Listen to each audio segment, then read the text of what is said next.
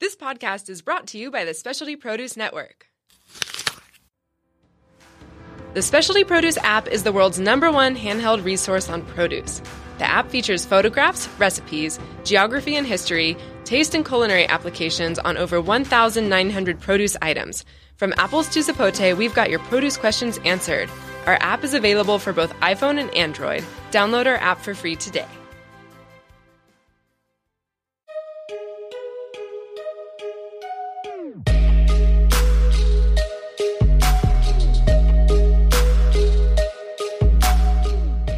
Yo, welcome back to another episode of the Sober Life audio experience. This is your co-host, Brian Amaro. And Roman Brawley in the house. We chilling today in beautiful San Diego. Yes, we is. And just like our, typical shows, we bring in these awesome guests. What? And we got another awesome guest today, Roman. Yes, we do. We've got Miss Lee coming to us from Vancouver. Lee, are you there? What?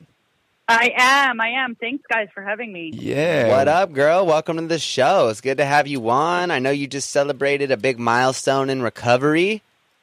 I did, yes. I just took 10 years. What the hell? How the fuck is that even possible? How is that Double even digit. possible? Yeah, I'm pretty stoked on that, yeah. Word. Well, we'd like to kick the show off with a couple of very interesting questions, and then let's get into your backstory and tell us about what you're up to. So, Roman, you want to go on with question number one? Yes, question number one. What is your vision? Yeah, so I've heard some of your podcasts before, and what is your vision? And everyone always asks, what do you mean? And I think my vision, to sort of paint a picture, is fuck what they think. Hey, yeah. there you go. That is my vision. So I am kind of, a weirdo. I'm goofy. I really sort of embrace my sexuality. I think dick jokes are really funny. Yeah. And a lot of people... You and Roman will get along great. I love you. A lot of people can sort of relate to that. And I think they're just afraid to sort of put that out there in fear of judgment or criticism. And I just sort of embrace it and say, fuck what they think. Fuck them. Yeah. Fuck Check 'em. it out. Let's get lit today, yo. Love it. I love it. All right. Well, that leads to question number two. So after fuck what they think. What do you love? What do you love? I love having a good time. I'm all about having fun, being funny. Yeah. Life is, there's so many opportunities to be serious, but, just take the lighter road as often as I can. Yeah. No, totally. I got it. You can hear it in your voice, right? It's like if all I heard was your voice, I'd be like, you know what? This girl, she likes to have a good time. And she probably partied her ass off, didn't she? You definitely did.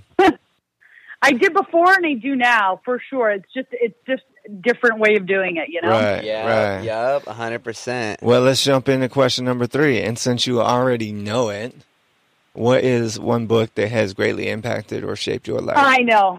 And this is going to be such a cliche answer, but it's got to be the Big Book of Alcoholics Anonymous. Wait, what's that? Has shaped... He's fucking with you.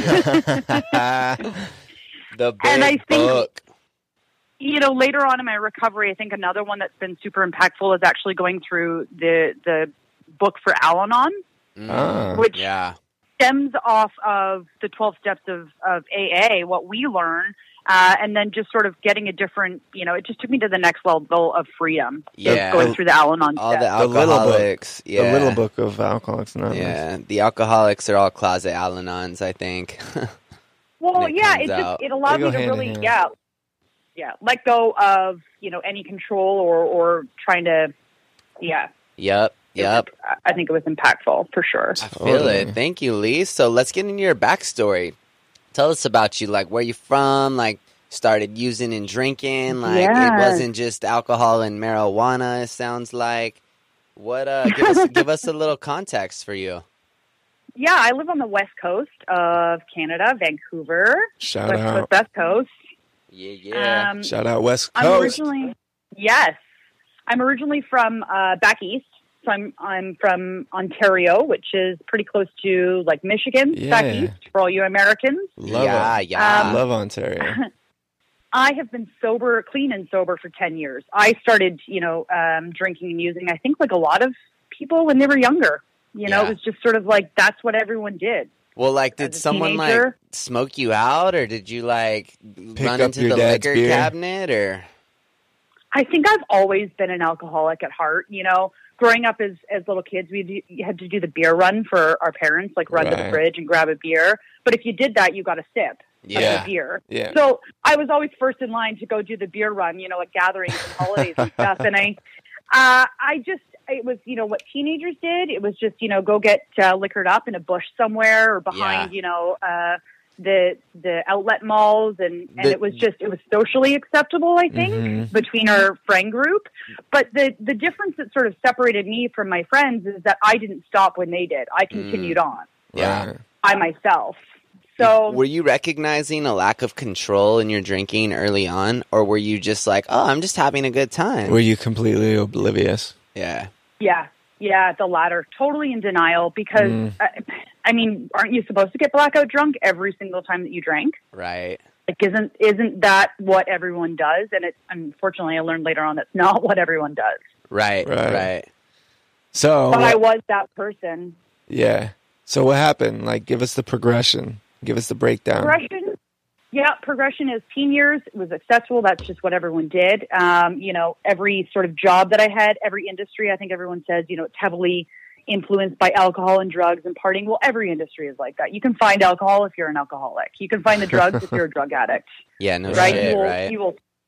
You will source them out. So it was always around me to go and, blow off steam on a Friday night and just party. And unfortunately, or fortunately, my benders just ended Sunday morning by myself. So it was a progressive thing. Every single weekend it was benders. Yeah. And then slowly when you start to incorporate drugs into it, for me, it was, I couldn't do one without the other. Yep. And then I was doing it by myself during the week, just to sort of get me through the week. And, when did you recognize it as being problematic or creating issues in your life? In my early 20s. Like, what happened? So I don't think there was one pivotal moment other than I was always alone on a Sunday, still drinking and using by myself. And, after 3 days of not sleeping or eating, and you're shaking and you're trying to come down, and then of course, midweek, I wouldn't be able to go. I could go for a couple of days without drinking or using, but then midweek I'd start to do it again just because I couldn't deal with life. I couldn't deal with any pain or discomfort or problems at work. It was my only escape to not feel was to get into it. And so I think I knew there was a problem, but I didn't know that I couldn't stop on my own. Yeah. I thought I still had the control to quit when I was ready to quit. Yeah. Thought you still had some power, huh? Yeah. So I ran into a friend who had gotten sober, and I think maybe he was like a couple of weeks sober, and I was like, oh my God, how did you do that? And he said he went to an NA meeting, and I was like, well, damn, maybe I just have a drug problem. I should go and try and quit drugs, but drinking's not a problem. Heaven forbid that I should ever be an alcoholic. It's just drugs. I just gotta quit drugs. Yeah, exactly. How'd that work out? Yeah. It worked out really well. I'm kidding because I used to drink before NA meetings. I really didn't think one was worse than the other. Like I thought alcohol was still fine. So I tried to go to NA for a little while. You're like, I'm 30 days clean, y'all. While being drunk. I thought, I got a 30-day fob from being clean from drugs, and I was like, well, I was able to stay away for 30 days. That's the longest time that I'd ever had. Still drinking, of course. Right. And so I thought I'd celebrate with using. Did your drinking progress when you put the drugs down? Like, did that get worse? It was almost. It made it worse. It made it harder to not, because again, I couldn't do one without the other, and it was. I'd gone back to drinking and using. So I'd gone to NA for a little bit, and I thought, you know what, I think I'm okay. I'm not that bad. I don't need to do that. So it was, I moved across the country. So I moved from the East Coast to the West Coast, and I thought I will not find drugs or a liquor store on the West Coast, and I will be fine if I just geographically move and I'm not the problem. The great delusions. So I did. Yeah, I lasted for a little while, and I maybe 3 weeks, meaning a little while, and I went really hard for about a year, and it was right before I got fired from a job. I quit. So of course I still had my ego intact, right? So I couldn't get fired from the job. Oh, okay, I got it. Quit my job. You quit right? fired. You know, when your life, my life is unmanageable, but of course I didn't see it as unmanageable. Right. I still tried to control fault. a lot of it. Yeah. If only they did what you wanted them to do. Right. Well, they didn't support me enough in the job. They didn't give me enough training in the job. It was everyone else. Damn them. So it was after a long bender that I called my dad and I told my dad. They knew that I had drugs and drinking in my history or my life. Right. And I said to him, I'm drinking again. He said, well, that's not good. And I said, I'm using again. He said, well, that's really not good. And I think he was waiting for that call because he had the number to our AA central office ready to go. He was like, yo, here you go. He's like, yes. Here's the number. Yeah. Yes. Yeah. She's ready. He was waiting for the call. So I did. I called. Was he in the program, or was he just? He's not informed. I have alcoholics on both sides of my family, mom and dad, and it skipped a generation there. Neither one of them have any substance abuse issues. It's me. It's okay. I come from a all intent and purpose, really normal upbringing. My parents are still happily married after 35 years, which is not super common anymore. Mm-hmm. I get along really well with both of my parents, more my dad. I have a really tight relationship with. So, okay. I didn't have any real trauma growing up. And so I didn't really relate to anyone who had that experience. So I didn't think I was that bad. I didn't, I couldn't recognize that it was, I thought it was a social thing. I thought maybe I couldn't control it enough. I tried so many different things on my own to quit that just never really stuck. And so I'd had that, little bit of experience with the NA that my dad said, why don't you try AA? If you don't drink alcohol, you don't use drugs. And so it was like a light bulb had gone off. Like I never really considered that. Maybe I should stop drinking and then I won't use drugs. Mm. Yeah. So it was pretty novel idea. But it just never occurred to me. And I'm making this sound so simple that I got to this point, but it was pretty rough leading up to it, Well, of course, right? Different. We don't come in here on winning streaks like super excited and doing well in life. That's not often like the precursor to getting sober. Yeah. And I think I was just at a point where I was sick and tired of being sick and tired, and I was ready to maybe take a look at what was wrong with me, or how you became willing. How I could be. Yeah, nice. Absolutely. Well, there was a glimpse, a window that my dad took that opportunity and gave me the number, and so I checked out a couple of AA meetings. And my story is maybe an easy path in recovery. I went to a few meetings and I didn't stick around for very long, but I had a really tough bender. I went out and I thought, well, a 3-day bender. And I immediately went right back to the rooms of AA, and the women in there just wrapped their arms around me and didn't let me go. Nice. And haven't let me go for 10 years. God bless those women. And now you're one of those women. And now I get to be a part of giving back and loving someone else until they can love themselves. Nice. So give us in like your quick elevator pitch what your 10 years in recovery has been like. The first 5 years were probably the most uncomfortable 5 years of my life. Okay. Really? So you go in on this sort of pink cloud because the fog is starting to clear, but then all of a sudden you now have to feel feelings that I've been numbing for years, that I've never had to experience.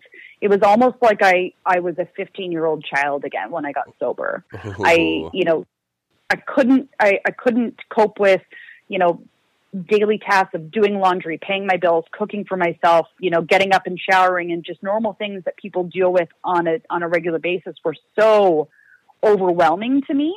Right. Yeah. That I found it really hard to live the first year. The only thing that I can do in my first year was sleep, go to a meeting, come home, take a nap, get up, go to a night meeting, and sleep in between noon meetings and night meetings.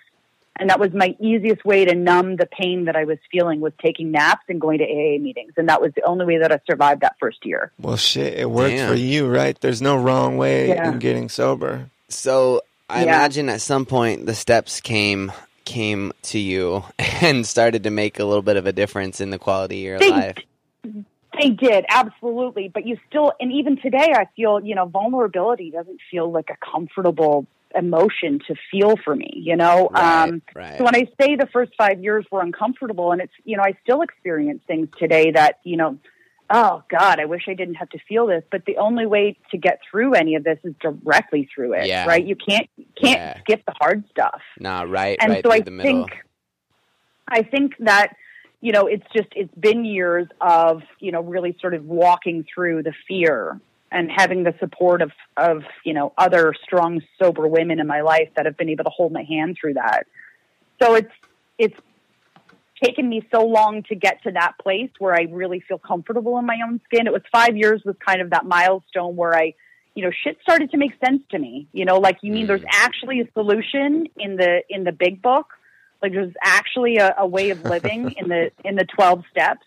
Yeah. That I just kind of, it just started to really make sense for me, whereas it wasn't connecting before that, the first few years. And again, everyone's different. People can sort of preach the AA way and the 12 steps in the past, but for me, it took a lot longer for me to really get. And, was it like that for either of you in your recovery? Once I know, Brian, you're 6 years, Roman, how long are you? Yeah. So, basically, I mean, everything that you're saying is basically on par. My question is, like, aside from 12-step, AA, NA, the combo of that, like, what other things did you do? Because I know for me, like, and Brian, we jumped into AA heavy, and that made all the difference. But it was also some of the other things that we did outside of that. I mean, for me, I was just so, like, I was so dead. Like, if the steps weren't going to work, I was going to die. Yeah. Like, straight up. Like, that's where I was at. So, like, really going through the steps for me deeply and profoundly, I mean, it was a game changer kind of that first time through. And as I got into amends, like, my life really transformed. And since then, it's been a lot about, maintenance. And it's kind of like a garden, like the way that I think about it. Like, you maintain a garden so it grows. Like, it's not that the maintenance causes growth. It's like you pull the weeds, you put the water in, you get the sunlight, the fertilizer, and then, like, life naturally causes growth. It causes expansion, And that's kind of been the theme for me personally. And I would even say with you, like, tell us about, like, what's this sailor mouth stuff about? What's going on there?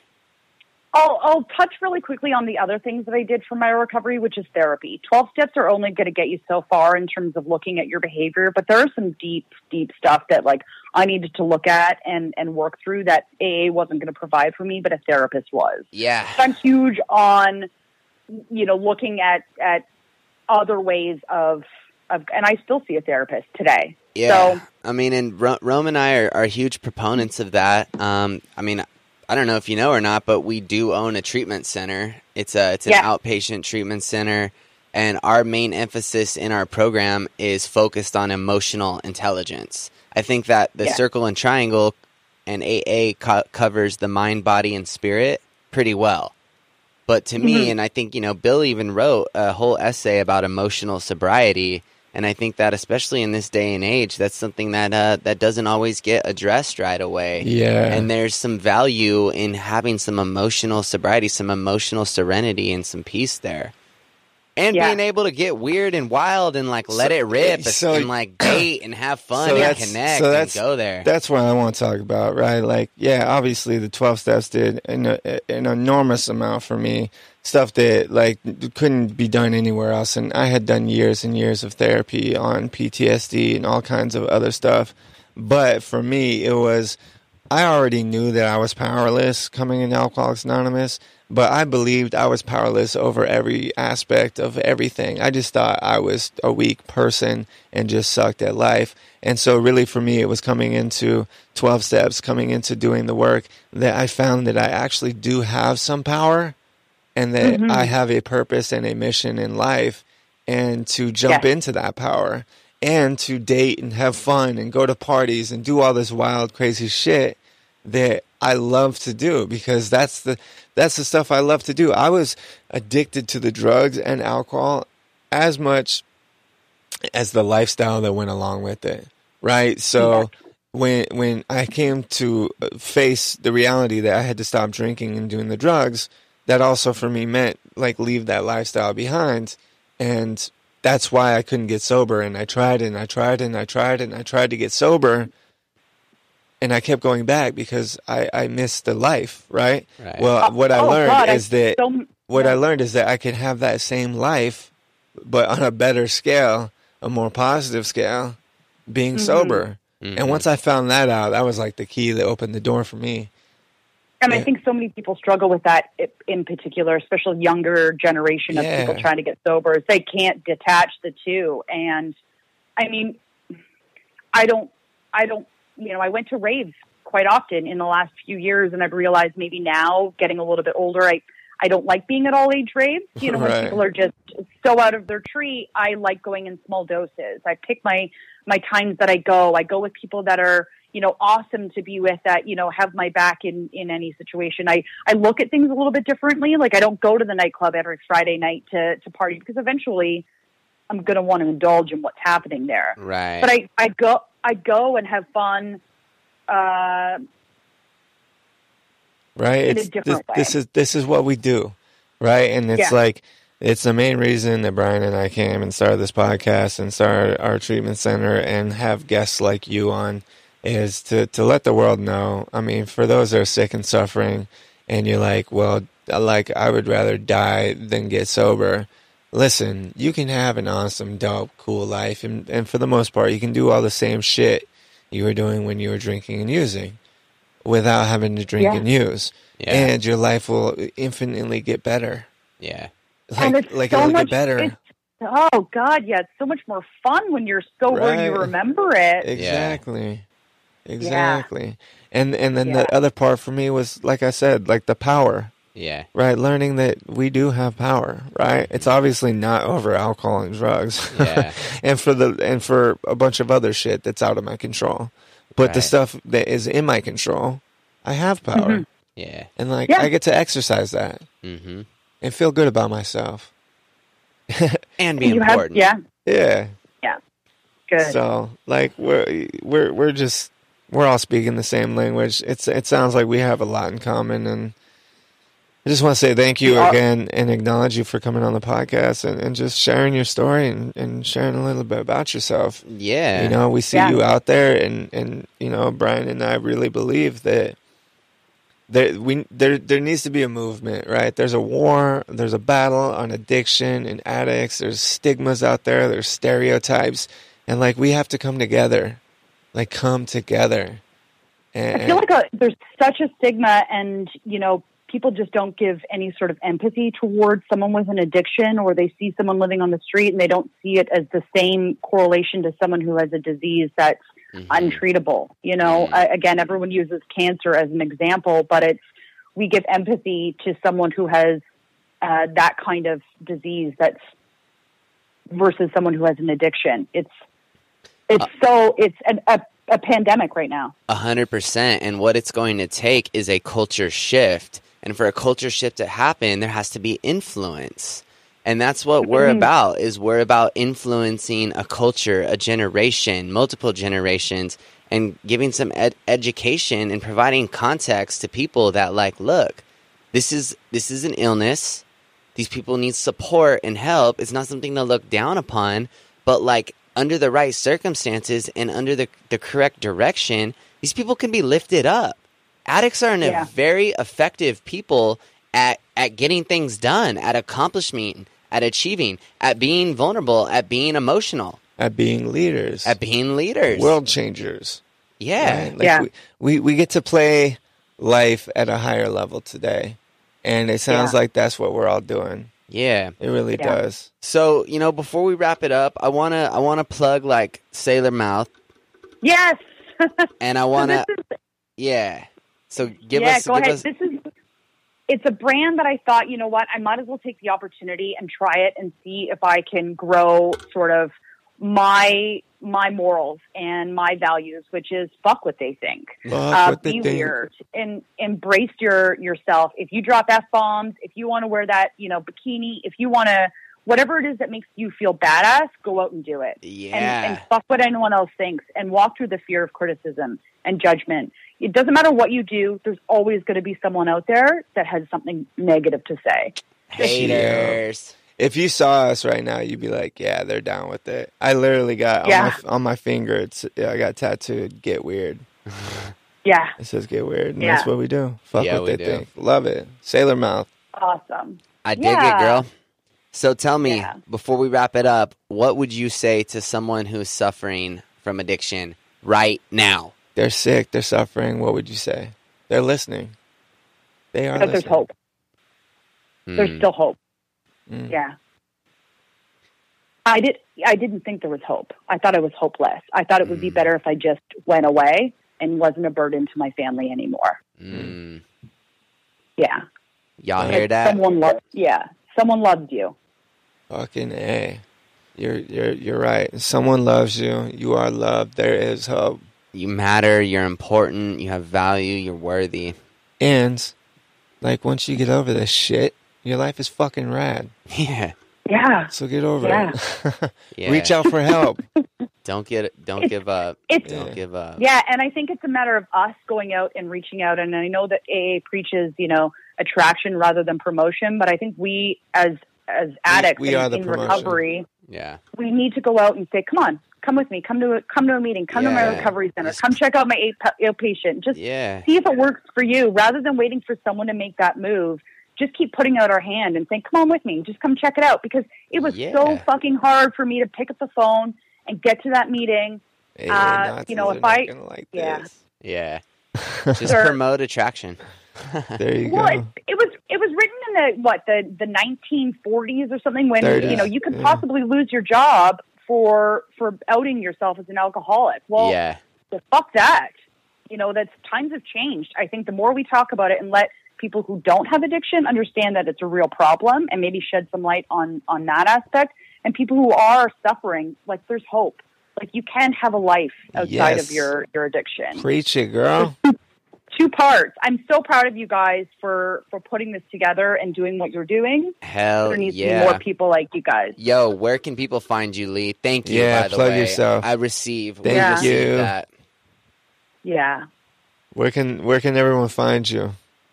Oh, I just on my social media, I guess. And, if anyone's struggling with addiction or drinking, shoot me a DM. I'm always down to chat. What's your personal phone number and address? No, I'm just kidding. What's your Instagram handle so people can find you? It's Unusual Lee. So it's unusual_Lee, Leigh. There we go. The long way. Boom. Yes. Thanks so much for coming on. This has been an incredible episode. I appreciate it. And thank you for listening to another episode of The Sober Life Audio Experience, motherfucker.